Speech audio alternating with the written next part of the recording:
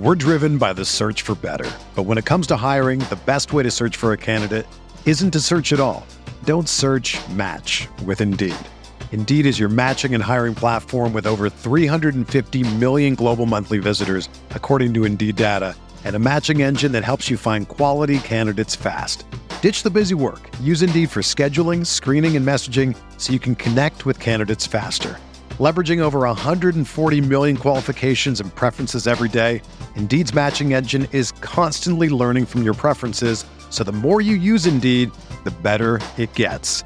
Join more than 3.5 million businesses worldwide that use Indeed to hire great talent fast. And listeners of this show will get a $75 sponsored job credit to get your jobs more visibility at Indeed.com/Blue Wire.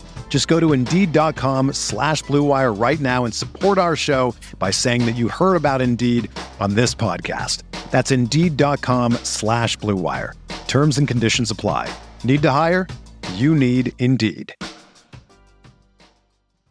What do you think about the Laker team now? You follow the box scores of the games every day? Just the Lakers. You're kidding. That is really a compliment. I was pleased to see you smile at the top of our show because once the game starts, you have a game face. You don't smile much out there. I don't think you have to do things for money anymore. Correct. What's up, Laker fans? Welcome to the Laker Film Room Podcast, brought to you by the Blue Wire Podcast Network. I'm Pete, joined by Darius and Mike. And yesterday, the Lakers snapped their 3-game losing streak, beating the Rockets 140-132. Gosh, these regulation scores, man, are just blowing my mind. LeBron scores a season-high 48 points, a relatively effortless 48 points, and his jumper was falling. We had a franchise record fewest turnovers in a game with just 2. It was not the most serious basketball game, but God bless the Houston Rockets. Got ourselves a much-needed W, especially with the Kings and Grizzlies coming up. Not the prettiest game, but tell me, what did you see? Saw a lot of scoring is what I saw, as is indicated by the score that you just laid out there. This falls in line with a trend that I'd written about in the game preview where the Lakers have not played much defense on the second night of back-to-backs. I think their defensive rating in general in those games was in the 120s. And even in the games that they won, this was their second night of a back-to-back that they played coming in. So they were like 2-4 coming in. So they got their third win.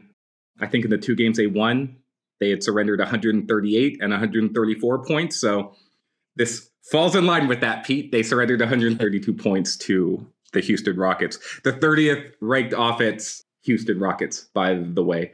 Houston's been plucky lately. They gave the Clippers a little run for their money, and we dealt with this a little bit earlier this season with the Spurs and some with the Pistons, where when a team loses so much, at some point they're going to break through, and you just hope it's not against you because, like, they're sort of primed to go out there and play well. And Mike, I thought this was one of those nights where Houston offered very specific problems for the Lakers, particularly in the Thomas Bryant, Alpi Şengün matchup. Şengün was just eating TB alive. And that is an understatement, man. That is about as big of a butt kicking as you'll see in an individual matchup. I actually wanted to talk about that in context with Darvin a little bit later too, but please continue. That was, Şengün pretty much kept them in that game. Well, Şengün is a really good player. He is, like, on the broadcast, they were talking about how he models his game after Jokic, and you can see it. A player that he reminds me actually more of to a certain extent is Sabonis, because he's got that same sort of frame where he's just sort of square. And he just knocks into you and backs you off and has good footwork around the basket. He's a good passer.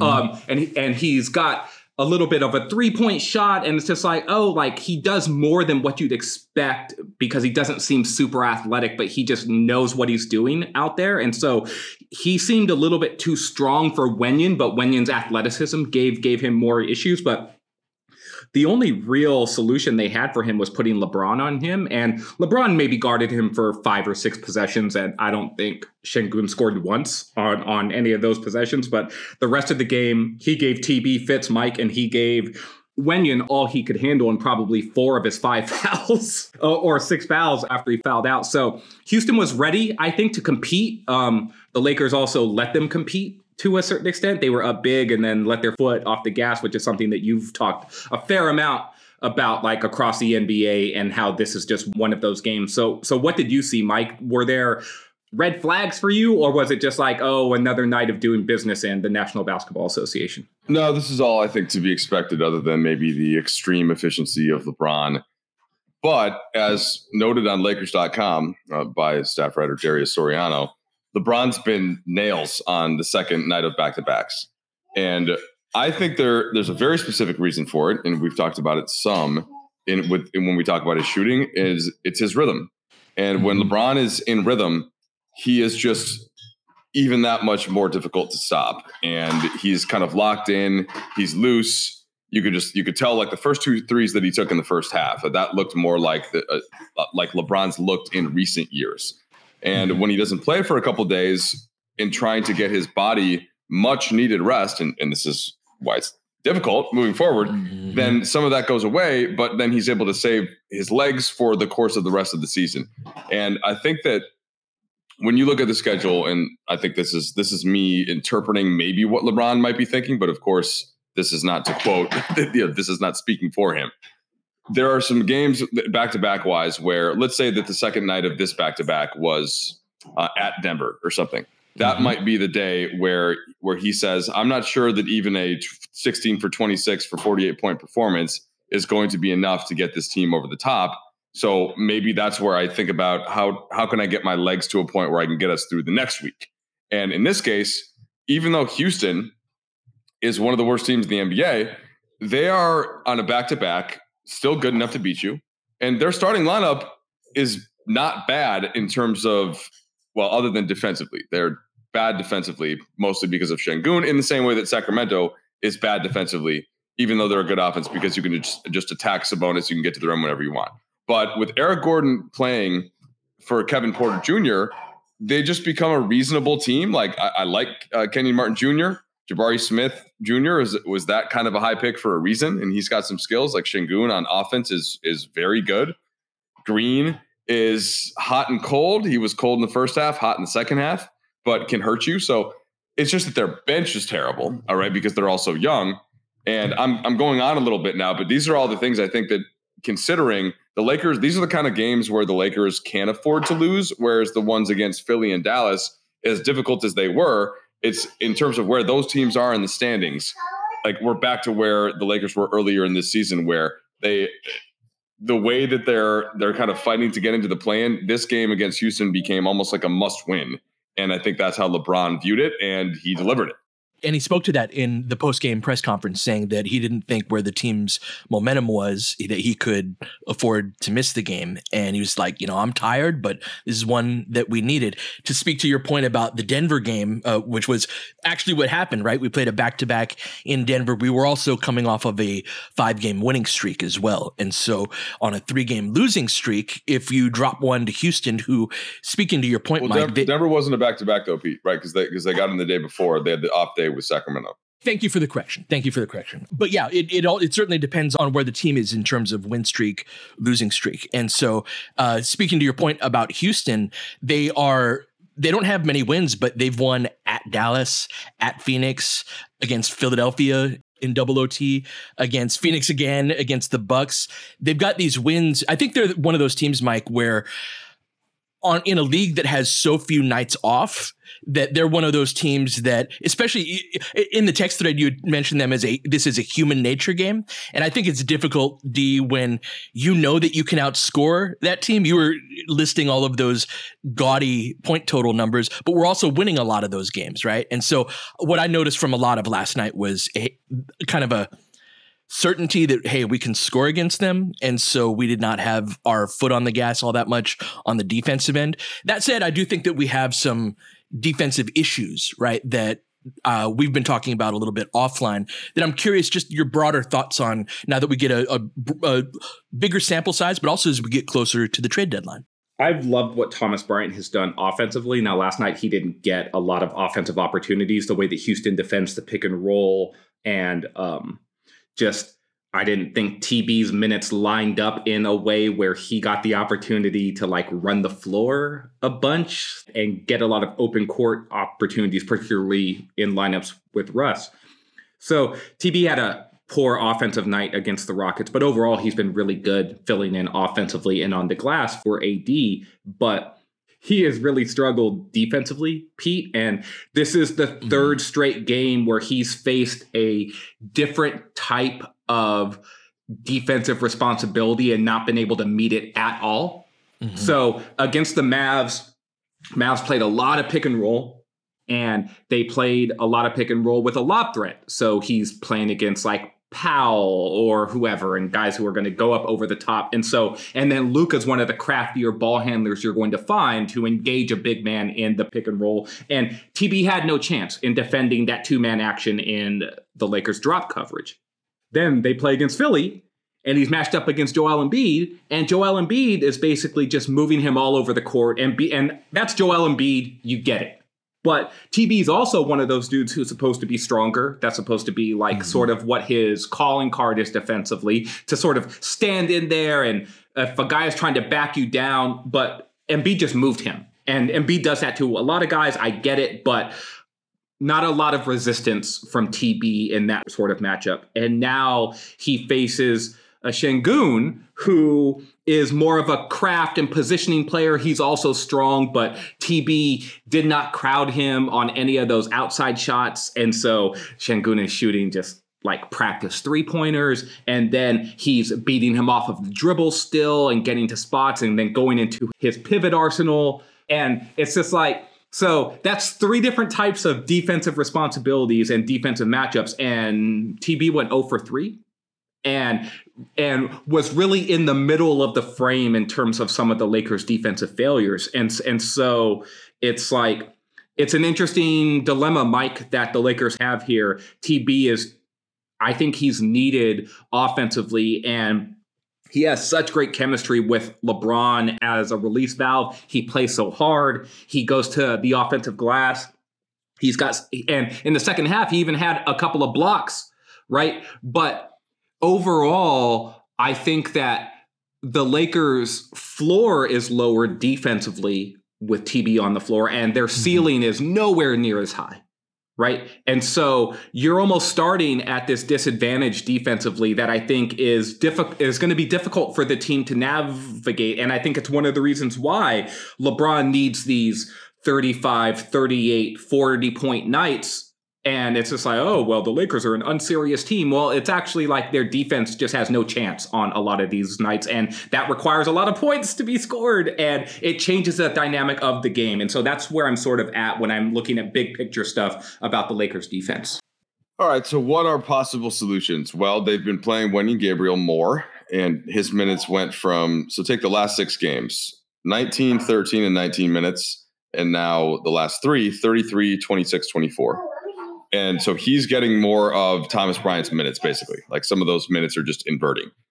And in those minutes, sometimes LeBron is stepping over to defend the center, and sometimes Gabriel is trying to do it himself. Gabriel even told me in the walk-off, and a lot of what his coaches and teammates are telling him, and I could see LeBron literally saying this from where I was standing, like his high energy is great. And it's the reason why he's in the league, and it's on top of the athleticism, but his motor is fantastic. But sometimes when you're a high motor player like that, it's hard to also not like to say, oh, but pull back right at the point of contention. Exactly. You know, and it's like, hey, so keep playing exactly that same way. But when the guy tries to score on you, don't necessarily always try to block it. Just keep your hands up straight. And so he's dealing with that, and he doesn't have a lot of NBA on court experience relative to what a lot of these guys do. And so that's part of where I think he can still grow. But even with that said, even with all of the fouling that he does, he's been the most effective player in terms of net rating since he joined the team. He was in March last year. He was a +7 for the rest of the year. Small sample size, like the team was playing with bad energy before that. So we take it with a grain of salt. But now he's at a 3. And on this team, that's number 1 right now. And it doesn't tell you everything, but it does tell you something. And I think that I'm not sure, though, Pete, and this is what I want to kick to you. The solution, I don't know, is like, well, okay, just start him and invert his role basically permanently.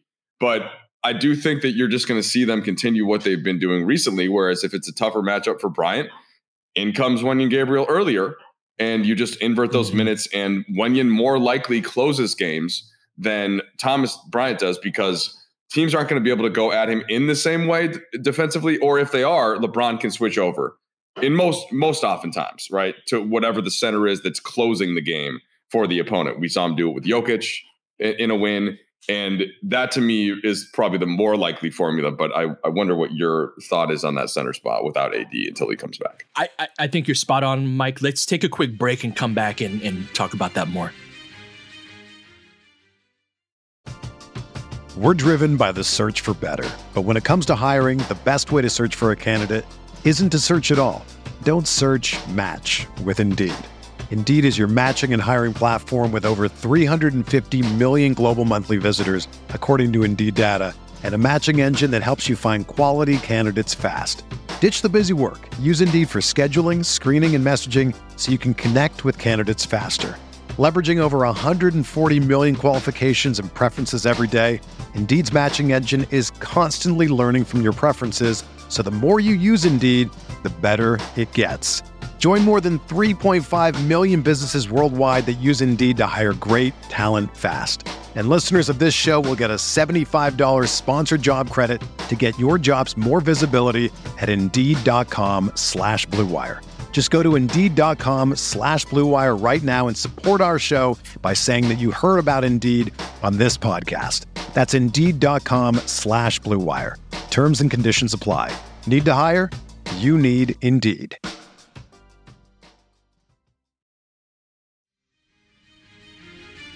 I want to start with Thomas Bryant. He's a guy that, you know, he plays so hard. He's that guy that I always say that he never cheats the game. One of the dangers that you can have with guys like that is when their role expands due to injury or what have you, is they can gas themselves out. And maybe this is me as a Thomas Bryant apologist. He looks a little gassed to me, and this is shown on the offensive end as well. And it makes sense in terms of this is not only the most basketball that he's played in quite some time, but it's consistent over, AD's missed a bunch of games by now. And so TB is not just playing two shifts. He's playing starter minutes, and he just appears to me like a guy who's a little bit gassed.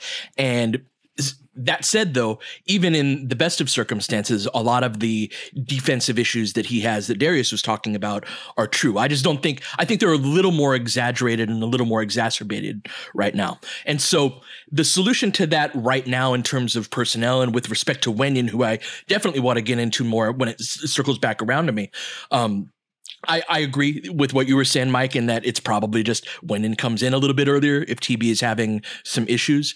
But while I was watching that game, Darius, one of the conversations that we've been having is about Darvin's adjustments and what he does or doesn't do. We've had these third quarter struggles throughout the year, and typically throughout sports, that's something that you always talk about the coach, right? That's your time is at halftime. It's your one time to really talk as a team and get on the same page. And while this kind of plays into a similar concept in that TB last night in particular needed a life raft. He needed somebody to come and help him, right? And there are a couple of things that we can do that I can get more into the schematic stuff in a bit, but that's one thing that I've noticed with Darvin just in particular is that a lot of the complaints that you heard from the Bucks and of Budenholzer, I think that can be applied to Darvin with respect to you go into the game with a game plan. And I think our game plans have actually been very good for the most part against most of the teams that we've played.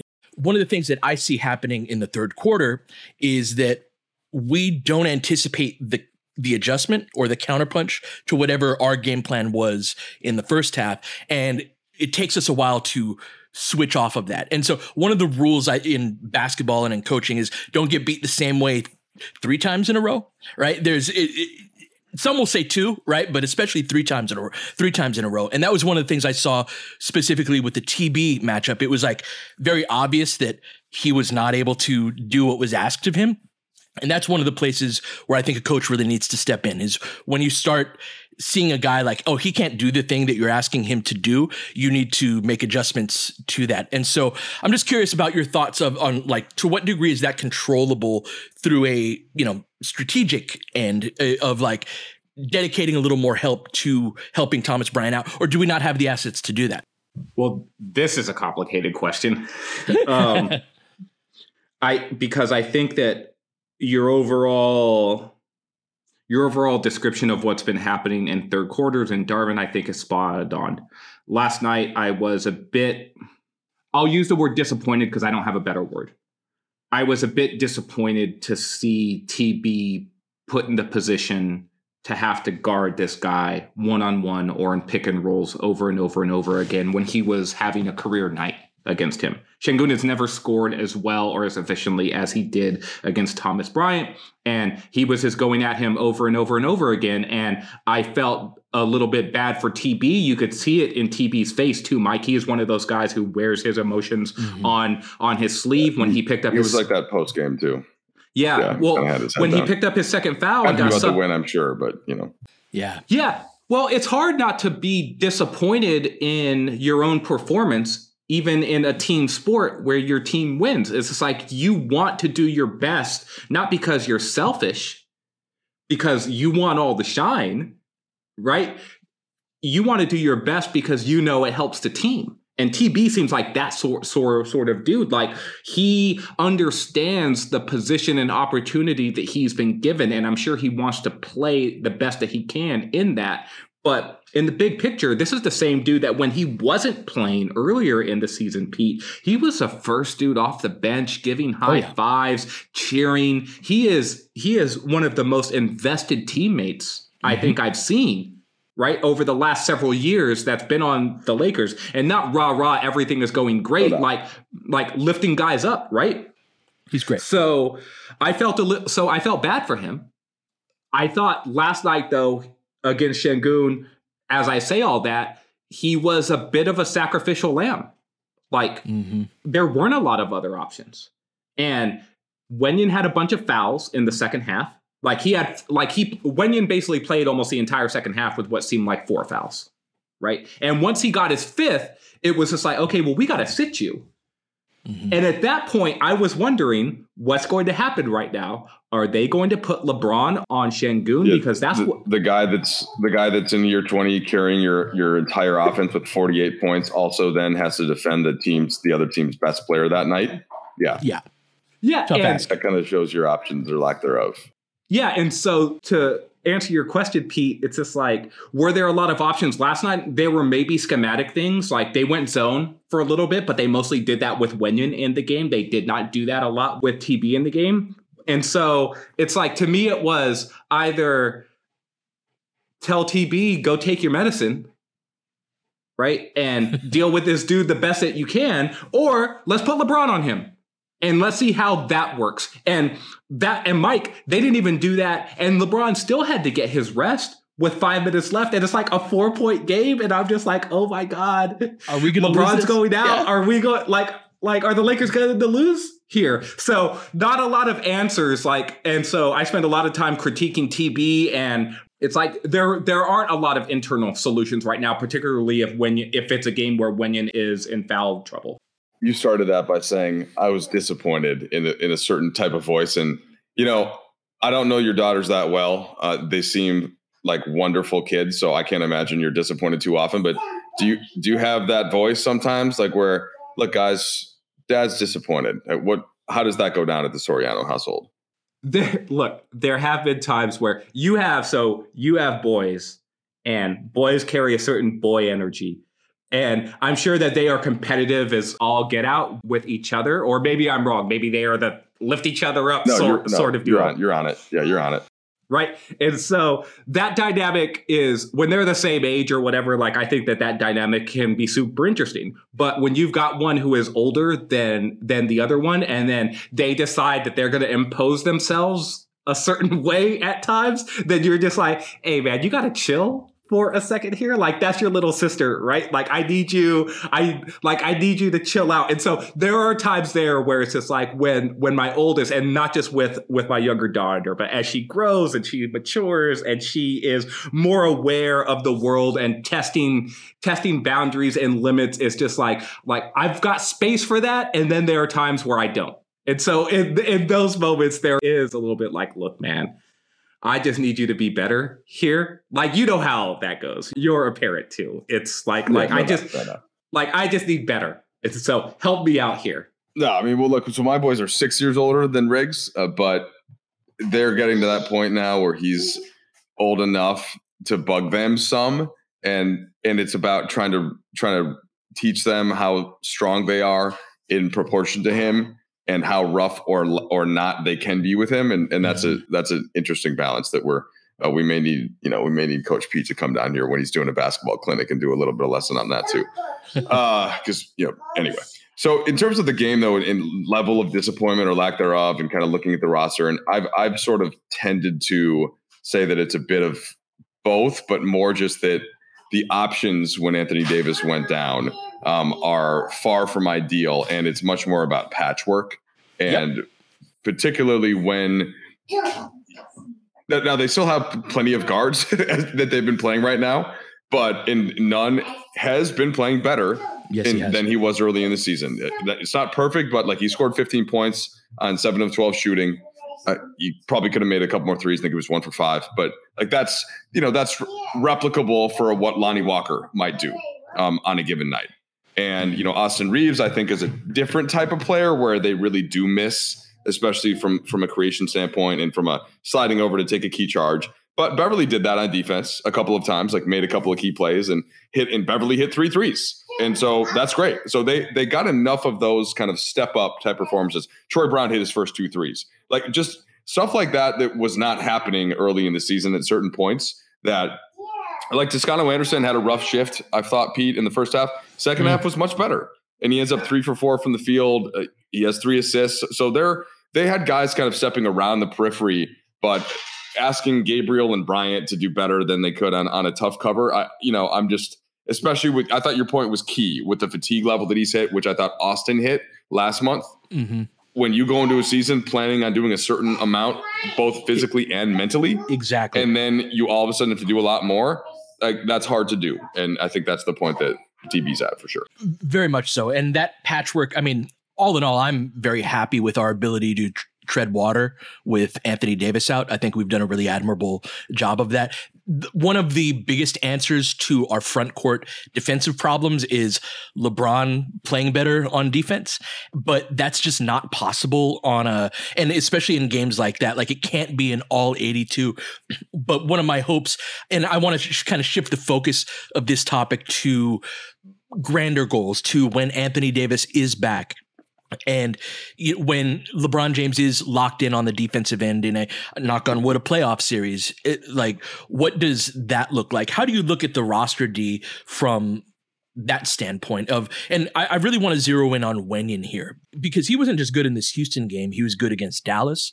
He was good against Philly, against these more serious teams that I think he provides just a multifaceted contribution, particularly on the defensive end as well, where he can be one of those guys. And so I'm curious your thoughts on Wenyen defensively and where he does and does not fit in on this team. Well, I think he fits in defensively in almost any matchup, honestly. Like, whether or not he's going to be able to guard Joel Embiid or Nikola Jokic, like, I mean, come on, like, those aren't right. That's not realistic for any sort of 6'10", wiry sort of guy. He's gotten stronger, and you could tell that he's filled out a ton since like his first couple of seasons in the league, where I remember him like on the Kings and the Blazers, and AD was looking at him like, oh, you're a Kentucky dude? Like, you think you're like me? You think you're strong? Like, you're not. I'm gonna mess you up, because all those Kentucky guys love to take it to each other.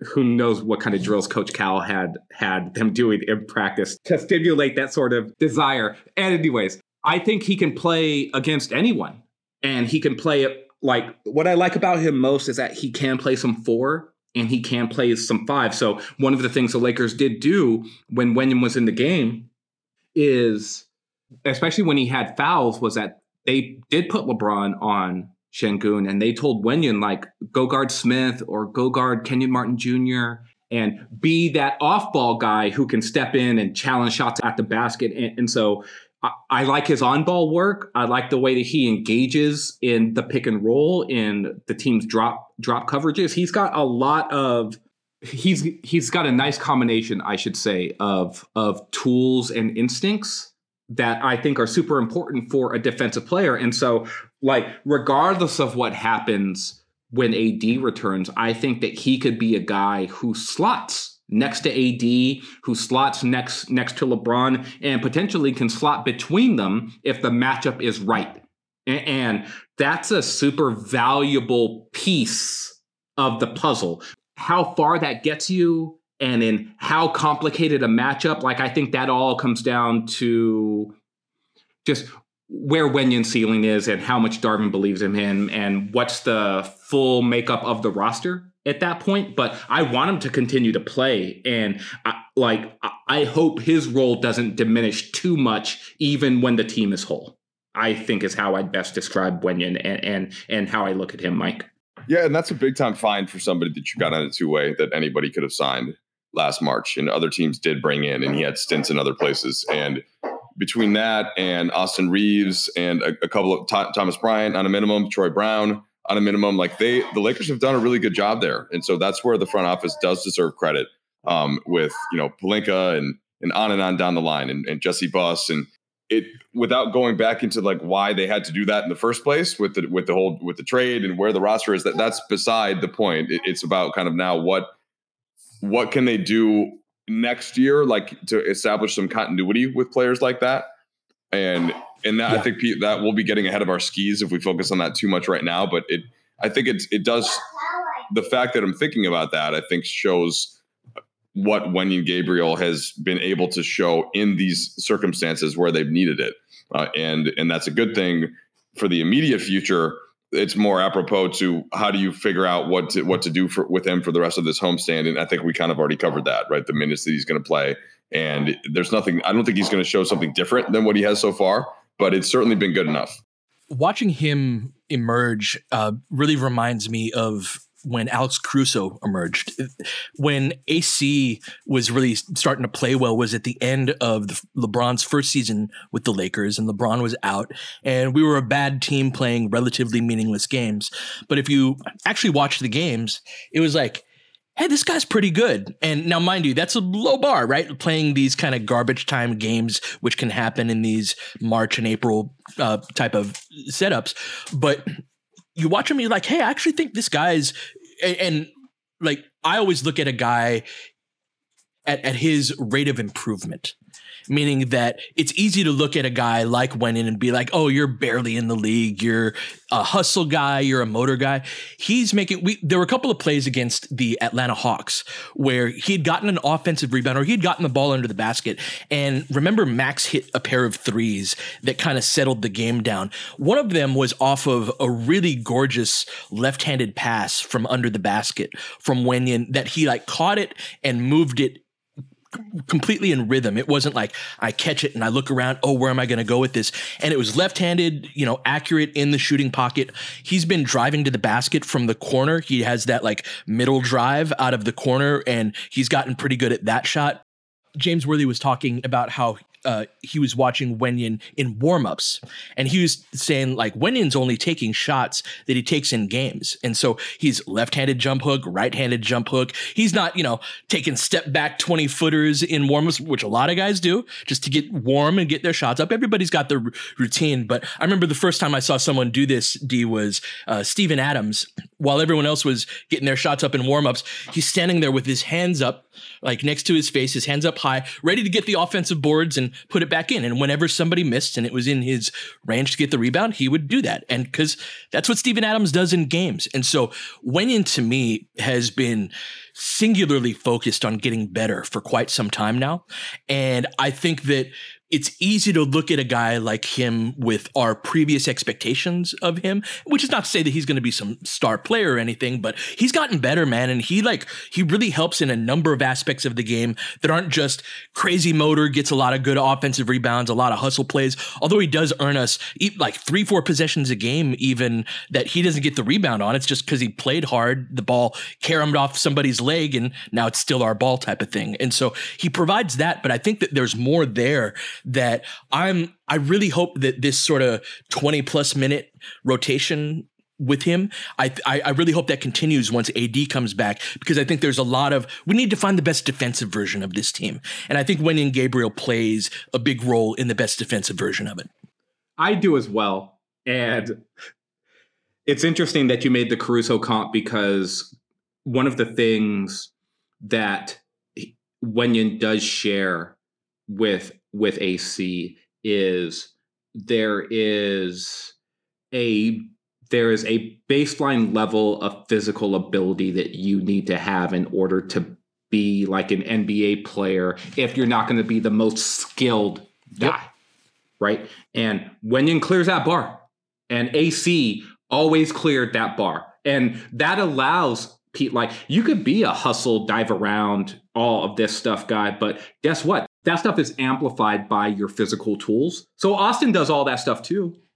He is a run around, get after it, dive on the floor guy, right? But Austin isn't the same level of athlete as Alex Caruso, right? Mm-hmm. And so Austin makes a lot of plays, but he's also not making all of the plays with force that like Alex Caruso would make, right? And that's not to knock Austin. Austin makes a bunch of different types of plays that AC can't make based off of Austin's skill level, right? So it's never. But his force matters a lot, especially as a role player. No, it totally does. Well, it matters within the context of like, what are you asking this player to do, and what is he good at? And the thing that also reminds me of AC is this certain level of feel and how that feel translates to skill in very specific ways in order to be an effective NBA player.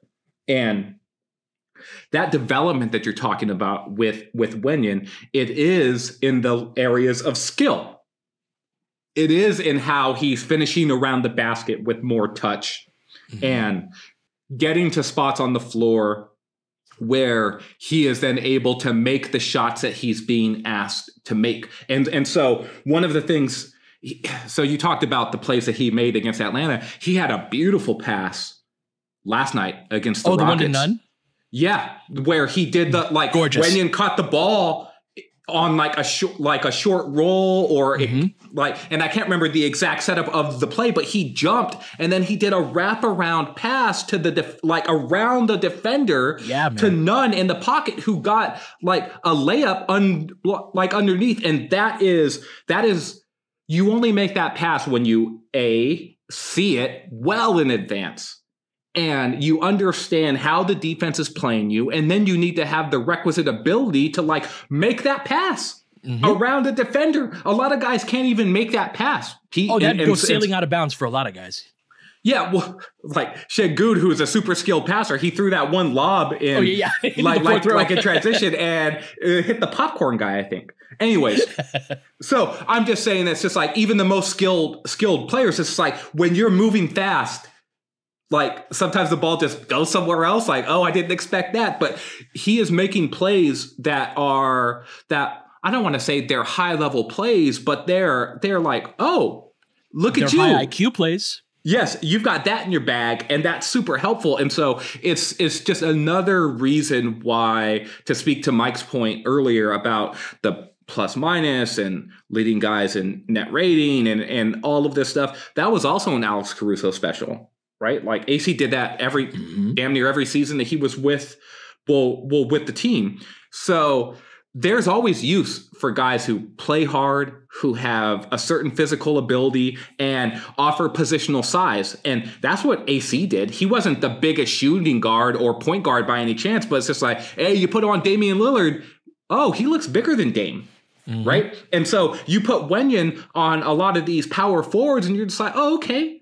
Like, you can hang physically. against these guys. And on a team with not a lot of positional size, which I know, Mike, that's one of your pet phrases that you got from the GOAT Billy Birdka, that Wenyen has that. And then he has not only the size, but he has the athleticism to go with it. Like, that's a super useful tool. So as we were talking more about Wenyen, Pete and I were talking a couple of weeks ago, thinking about this interview series that we're wanting to do. And I have yet to get a chance to sit down with Wenyen and really get his story. Wenyen is from the South Sudan. And so when I was in college, there was a genocide in Darfur. And South Sudan has been one of the most fraught places in the world for many years. And Wenyen, and unfortunately, like, the information that I have on Wenyen's part of it is more just, Google research. And so I didn't even want to really state it before getting to with him, but it's something that his family had to endure, and he had to get moved under hardship. And it just, like, when I speak to him now, and if you watch like the walk-off interview yesterday, there's a certain earnestness to him about, like, he really wants to get better. He really wants to be coached. Yeah. He wants LeBron to yell at him on the bench, which was happening during one of the last timeouts. Like, and I think that it's not often that you get that type of that's the try hard, like, want to be great. But then what you guys were talking about were some of these gifts that he also has that are sort of just inherent. And how did he get that coming from the part of the world that he did without? So it's that part of it is just always intriguing to me. And I think that his is a story that we need to uncover further.